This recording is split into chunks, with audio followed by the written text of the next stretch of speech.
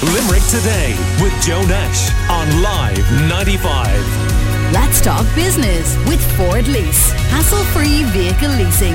Search Ford Lease to find out more.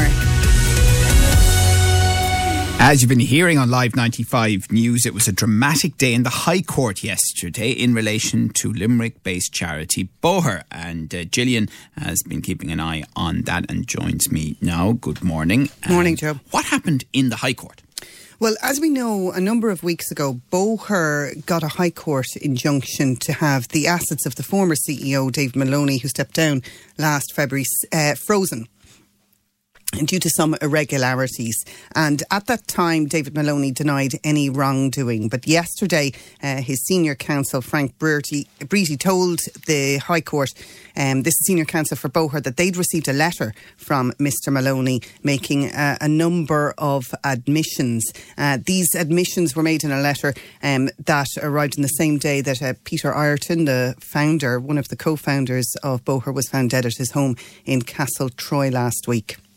What sort of detail did the court hear about these misappropriations? Well, there's quite a bit of detail in it, actually, and there's quite a lot of money. First of all, one of the things that was admitted that was almost €200,000 that the charity was believed to have donated to projects run by an order of Catholic nuns in Tanzania in Africa between 2013 and 2018.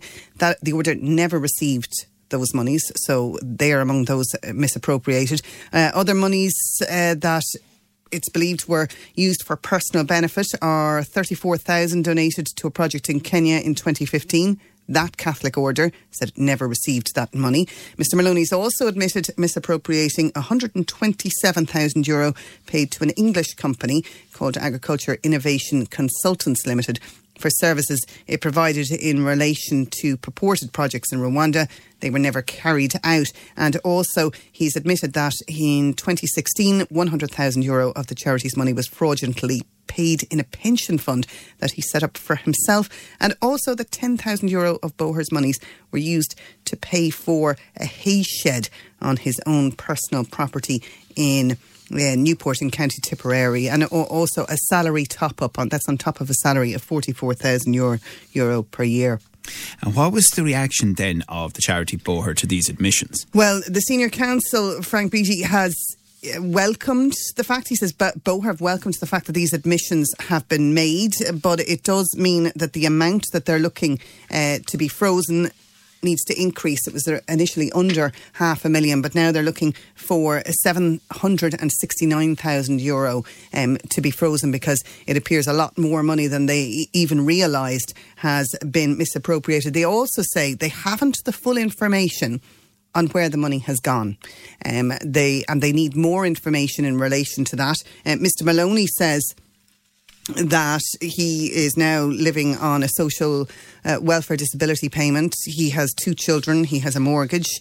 So he obviously has some expenses. He wants some of his pension payments to go towards restitution. He has made the admissions now, but Boher is still looking for more details on where the money has gone. And what about the judge then?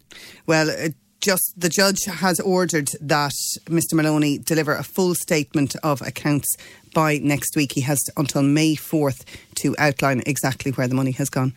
OK, thank you very much for that, Gillian, there from Live 95 News. And obviously we'll be keeping an eye on this as it develops.